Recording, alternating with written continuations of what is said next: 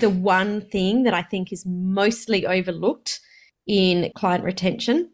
And I don't hear very many people talking about this, but this I think is even more valuable than all of those things together. This is onboarding.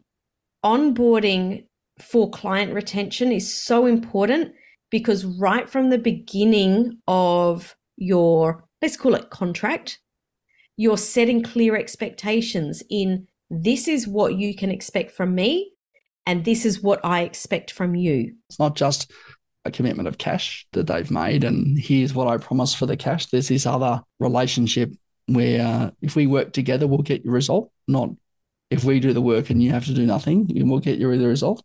One of the things that I do in our onboarding experience is I actually tell my client what makes them an AE client. Welcome to the Influence by Design podcast. I'm Samantha Riley, Authority Positioning Strategist for coaches and experts.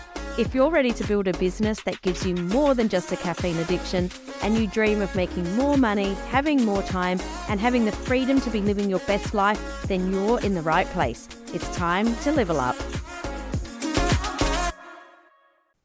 Welcome to today's episode of Influence by Design. I'm your co-host for today, Samantha Riley, and joined as always on Thursday by the lovely Tim Hyde. How are you, Tim? Hello. I am good. Excellent. Good. Excellent. Today we're going to talk about client retention, and I think this is a really, really valuable topic because a lot of people talk about lead generation, they talk about marketing, they talk about sales, but very few people talk about client and retention. And why this is so important is that it costs more to acquire a new customer or a new client than it does to keep the clients that you already have. And it's just makes so much more business sense to keep the customers that you already have for a few reasons. Number one, when you get new clients, they're adding on to the top. You're not replacing your clients, so you're increasing your client base. But also, I don't know about you, Tim, but I find it a lot easier to work with clients that you've had for a while than continually bringing in new clients. Getting new clients is hard work. We know that, right? And I think the conventional stat that sort of gets thrown around says it's about 8 times more expensive to get a new client than keep an existing one. Right? Mm-hmm. Now that we're talking dollar cost, mm-hmm. right, as well as time cost to get that new client, right? Mm-hmm. And so let's put it into some context, okay, with something that I think everyone will understand. I use this one quite a lot. If you were to go on new dates, say you break up with your significant other. Right. That sounds horrible. I just don't even like this story in the first place, but keep going. Trust me, this will make sense because I know you've been divorced before and you have a wonderful new partner in Leon now. Yes. But say, imagine for a moment, you find yourself single, you're back onto the dating scene and you're looking for a new life partner, mm-hmm. okay? You don't necessarily find the right one first go, unless you're super lucky. Okay, mm-hmm. That absolutely happens. But you'll go on a whole bunch of dates. Mm-hmm. Okay, so you might go on 10 dates with 10 different people, and then 5 of those people you go on second dates with, and 1 or 2 of those people you go on third dates with before you go, yep, this is the one, right? But mm-hmm. all of that investment costing going on those extra dates to find your new partner is sunk cost, right? Once you've got that partner, much easier to keep them. Just need mm-hmm. to remember, important dates and anniversaries and just the little things. I thought you were going to say you just have to remember their name. Hopefully you remember their name as well. Oh my goodness, that killed me. I honestly thought that's what you were going to say. It is much easier to keep a partner you've already got. In the same way, mm-hmm. that it's much easier to keep a client. You don't have to invest as much, right, to keep a new client as you do to win a new one. And in the same way that, right, because you're not having to do all that relationship building. Mm-hmm. You already know about them. You're not having to do that onboarding call again. You're not having to do all that business discovery about where they're at, what the goals are again. You already know that stuff. Mm-hmm. And so it becomes much easier to get them. Mm. I think what people sort of miss in terms of client retention is, and the only industry I can think of that probably doesn't have great client retention, other than maybe funerals or having just had hand surgery. I'm hoping I don't have to go and see my surgeon again anytime soon. Mm-hmm. All right, but even there, I might potentially go back to the same surgeon again because I trust them to cut me open a second time. Is that, particularly for coaching and consulting, we typically don't have a great client retention, right? 50 to 60%. So if you count up all the clients that you've had in your business and go, how many of these are still with me, right? If we keep having to go back and date again, the proverbial date, it's very, very difficult to then grow a business. Absolutely. Right. And if you've got less than 50%, you'll find yourself, we've talked about it, right? You find yourself getting to a certain point and going, why can't I get past this revenue figure? I see a lot of people very frustrated because they go through the win and the excitement of a new client and then lose an old client, get a new client, lose an old client. And there's this constant status quo of nothing moving. And I think when we were doing some research for this episode, you were saying the average retention rate or the average churn. I'm not sure which way you were saying it. Same thing. You're going to flip it on. One side's retention, the other side's churn, right? So so it was saying, or you found that the average for coaches and consultants is 50 to 60%, which means at the end of the year, you will have lost half the clients that you acquired, which sounds like a lot of hard work. It is. All right. And it just means if you think about that, all right, after 2 years, right, you're down to, let's say, imagine you signed 25 clients in the first year. By year 2, you've only got 12 of those. By year 3, you're down at six, 5, 6 of those, and have to replace the other 19 clients. Again, a lot of work to keep replacing clients, which is probably why, if you're listening to this going, is that why I can't grow very quickly? There's a whole bunch of reasons you could be using, but if you're thinking you're stuck and you can't grow,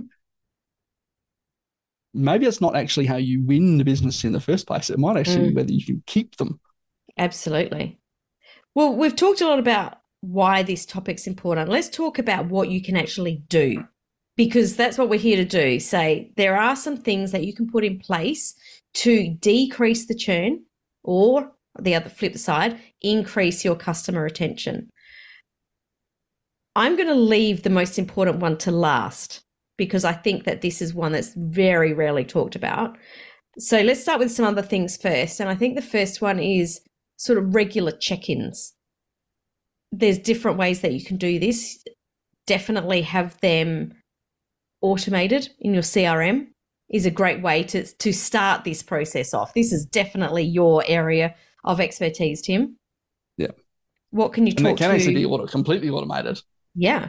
The text message or the email says, hey, how's it going? Or it could be a reminder to you to check in. We can automate that as well. Yeah. So it could be a reminder to say, hey, Sam, you need to check in with these clients this week, and you could manually text them or manually email them, or it could be an automated email text that goes directly to the client. Did I get that right? That's what you meant? You did indeed. Excellent. What are some other ways or some other strategies that we can put in place to keep a client? I reckon one of the easiest one is just to have longer contracts. Right? And I think in the coaching consulting world, we see, particularly if you've got course material, and there's a real shift, okay, obviously, because it creates massive leverage for you. But you're going, here's my online course. Go and do my online course. And your online course is 6 weeks, 8 weeks, 10 weeks, 12 weeks, whatever. And someone goes through it, and then there's nothing else beyond that. Right? I know both you and I are massive fans of a kind of a hybrid business model, where you have some online course material and tools and some coaching and consulting, which is sort of ongoing.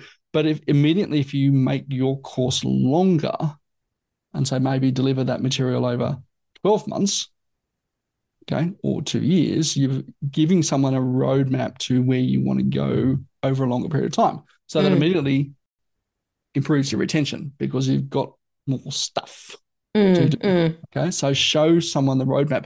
And if you've got that 8-week course, Well, make it really clear that this is just the foundational piece. And then at week 9, we move you on to this thing. Yeah. And so at there's week an 36, ascension. we move you on to the next thing. Mm-hmm, mm-hmm. Right? So they've got a real ascension ladder. Yeah. Something I want to bring in on top of this is have a think about where your clients or customers are tripping or falling down or slowing down or getting stopped, hitting roadblocks, and what can you do to bring into your business model something that helps them to achieve that. So if you find that you're teaching them a strategy and they're not implementing, what can you do to help them implement that? Or what can you do to personalize something along the way? You can put things into place so that they don't leave. This is how the genies came into effect. Yeah, you're really right, Sam. You're looking at where people fall out or why they fall out, right? Ask people why they're leaving, right? Look at, measure the stats. And, I know people think marketing is just like build a website, put a pretty brand on it and, run some Facebook ads and that's my marketing. But marketing is equally measuring your client retention and how do we turn someone from, a purchaser of my product to a raving fan of my product. That's marketing as well. And we need to measure what we're doing in this space and seeing, does it actually make a difference on my retention? I actually just pulled some stats out of HubSpot, which I've got some really good stuff on here. Insurance has a massive retention rate, 84%. Why? Wow. Because it just makes stuff easier. Banks have a great retention rate, right? Because I just get used to just tapping my card and going, and changing banks is difficult. Ever tried to change your account and have to change all your memberships and your payments and your and everything all the subscriptions else? and it's horrible. too hard, right? Exactly. So, customer retention can also make it hard to move away to something else, right? Let's not take that model on. Let's not do that. Model, right? But here's an interesting stat for you. One of the lowest one that they've got here on HubSpot. Tell me. Education technology, 4% retention. Oh, interesting. Right. Media, 25% retention. Right. SaaS, 35% retention. So software as a service. Right. Why? Probably because we're not getting people into the habit of using it. Right. So think about your thing. All right. Are you tracking whether people show up to your program? Right. Are they logging into your course? If they're not, look at why not. Okay. Maybe reach out and saying, hey, you finding it difficult to log in? I notice you haven't logged in for 2 weeks. If you don't do those kinds of things and measure what people are doing, they'll just disappear and you'll find you have that low customer retention. I think that creating a community is another really great way to keep customer retention high when they're connected with other humans within a community, that people that are going on the same journey. Because when you've got the support of someone else that really understands and empathizes with what you're going through, it creates a very tight bond. And if you can create that community around your clients, even if you work with them one-on-one, it can be a really great retention strategy. Oh, look, absolutely true, Sam. I think absolutely true. And, as humans, we're primarily geared to want association with people going through the same stuff as us.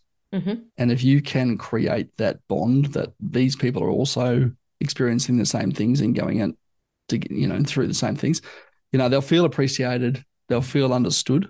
And that's way better than any sort of pricing or discounting or anything in terms of creating that loyalty to what it is that you do. Absolutely, because that loyalty comes from the transformation. That's what we're here to do, to transform.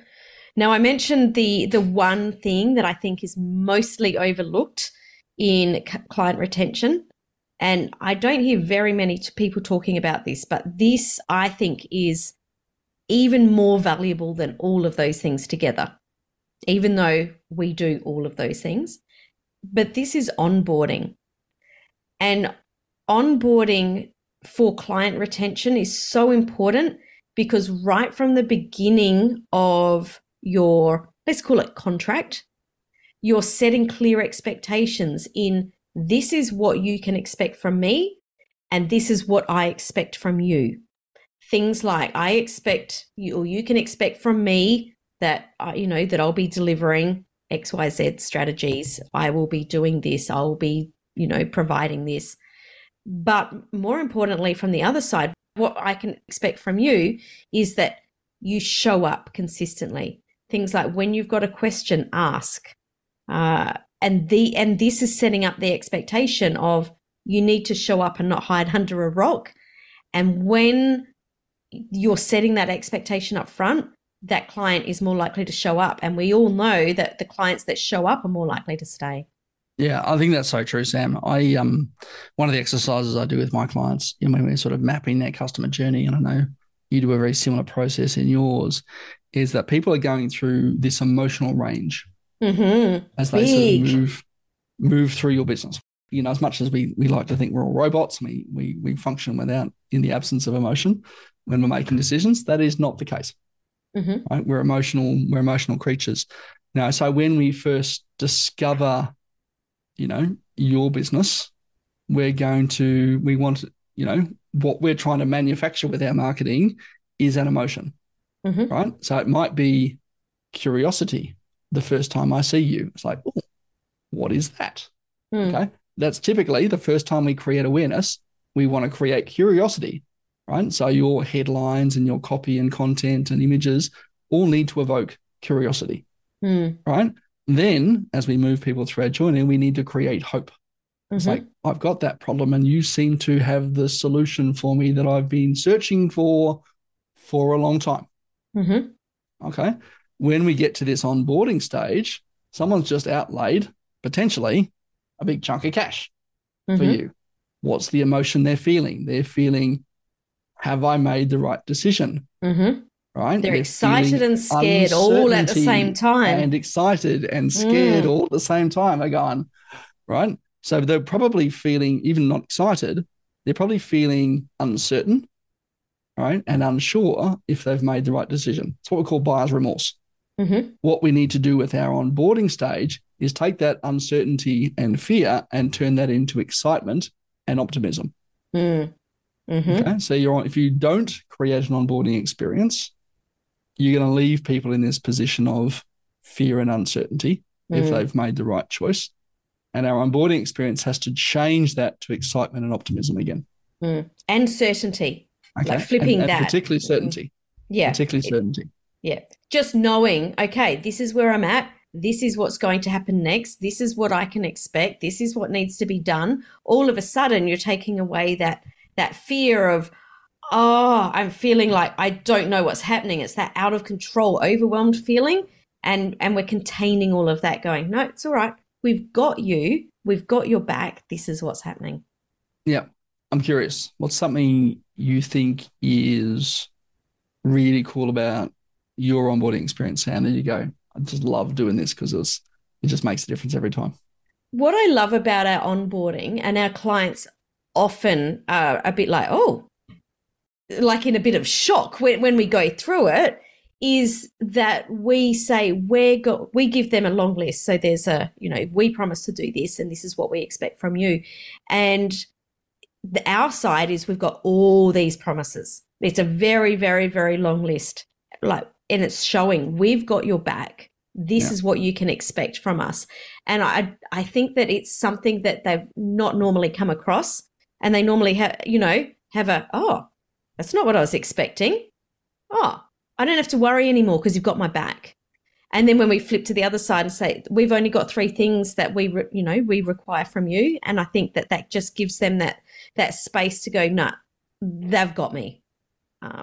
So it's not anything specific. It's just that feeling, and it's that feeling that we get every single time that we onboard a new client. They've got my back. I feel okay. Yeah, I do love this idea of asking a client for some commitment and onboarding as well. It's not just a commitment of cash, right, that they've made, and here's what I promise for the cash. There's this other relationship where, if we work together, we'll get your result, not if we do the work and you have to do nothing, we'll get you the result. And one of the things that I do in our onboarding experience is I actually tell my client what makes them an A client. Oh, nice. Because everyone wants to be an A client, right? That's right. So this is what it looks like when you're a D client for us, and this is what it looks like when you're an A client for us. Oh, nice one. Okay. The other thing that I've started to do, which I find really effective, is to kind of outline the process of what to do if things are not meeting your expectations. Yes, we do the same thing. Okay. Exactly so the same if thing. it's not working for you, this is how we resolve things that it's not working for you. Okay, this is the process we'll go through. And I think, again, that onboarding is so much about setting expectations of what's going to happen from here. But you also need to kind of just refresh and say, well, if it doesn't quite work out the way you think it's working out, or on either side we're unhappy, this is what we're going to have. This is what's going to happen. Yeah, I like that you mentioned that. That is something that we say. If we do something to upset you or that doesn't meet your expectations, please tell us so that we can make it right. Yeah, and vice versa. Love it. Because if you do stuff that's not working for us, this is the process we'll take you through. Yeah, really love this. I think this is such a valuable topic because it's like we mentioned right at the beginning, it's such an overlooked reason as to why you're possibly unable to grow your business. A lot of people, like we said, they talk about lead generation, they talk about sales. But if you could just increase your customer retention and add new clients, like your business will explode. Yeah. Well, I mean, you don't even have to add much, right? And let's talk about and you're right. It doesn't even need to explode, right? Just adding. That's right. Okay. I mean, even we know you're trying to add new clients. Okay. I think that goes without saying. The chance of achieving 100% retention, probably not really possible. It's not really likely. Okay, not really likely, right? Because there's all sorts of circumstances outside of your control. Might move away, might close your business, might get to a point where you can no longer serve them and you want to encourage them to move on to the next person. And I think that's an important thing we need to keep in mind as well, Sam. But, just when there's some studies out of Harvard Business School that sort of suggest that if you can increase just a 5% increase in customer retention, could be between 25 to 95% increase in your bottom line profits. Just run those numbers. It can be very exciting. Okay. It's pretty easy to get 5% increase in customer retention. Love it. Great topic, Tim. I've really enjoyed unpacking this with you. This is a topic that I really love. I know it's a topic that you really love too. If you've listened to this episode and you've got any ahas, something really stood out to you, or you've got any questions and you would like us to dive deeper in another episode, please reach out to us on the socials. You can find all the links in the show notes wherever you're listening to this episode. Thanks so much for joining us for another episode, and we'll catch you all next week for another episode of Influence by Design. Thanks for joining me for this episode of the Influence by Design podcast. If you want more, head over to influencebydesignpodcast.com for the show notes and links to today's gifts and sponsors. And if you're looking to connect with other experts who are growing and scaling their business too, join us in the Coaches, Thought Leaders and Changemakers community on Facebook. The links are waiting for you over at influencebydesignpodcast.com.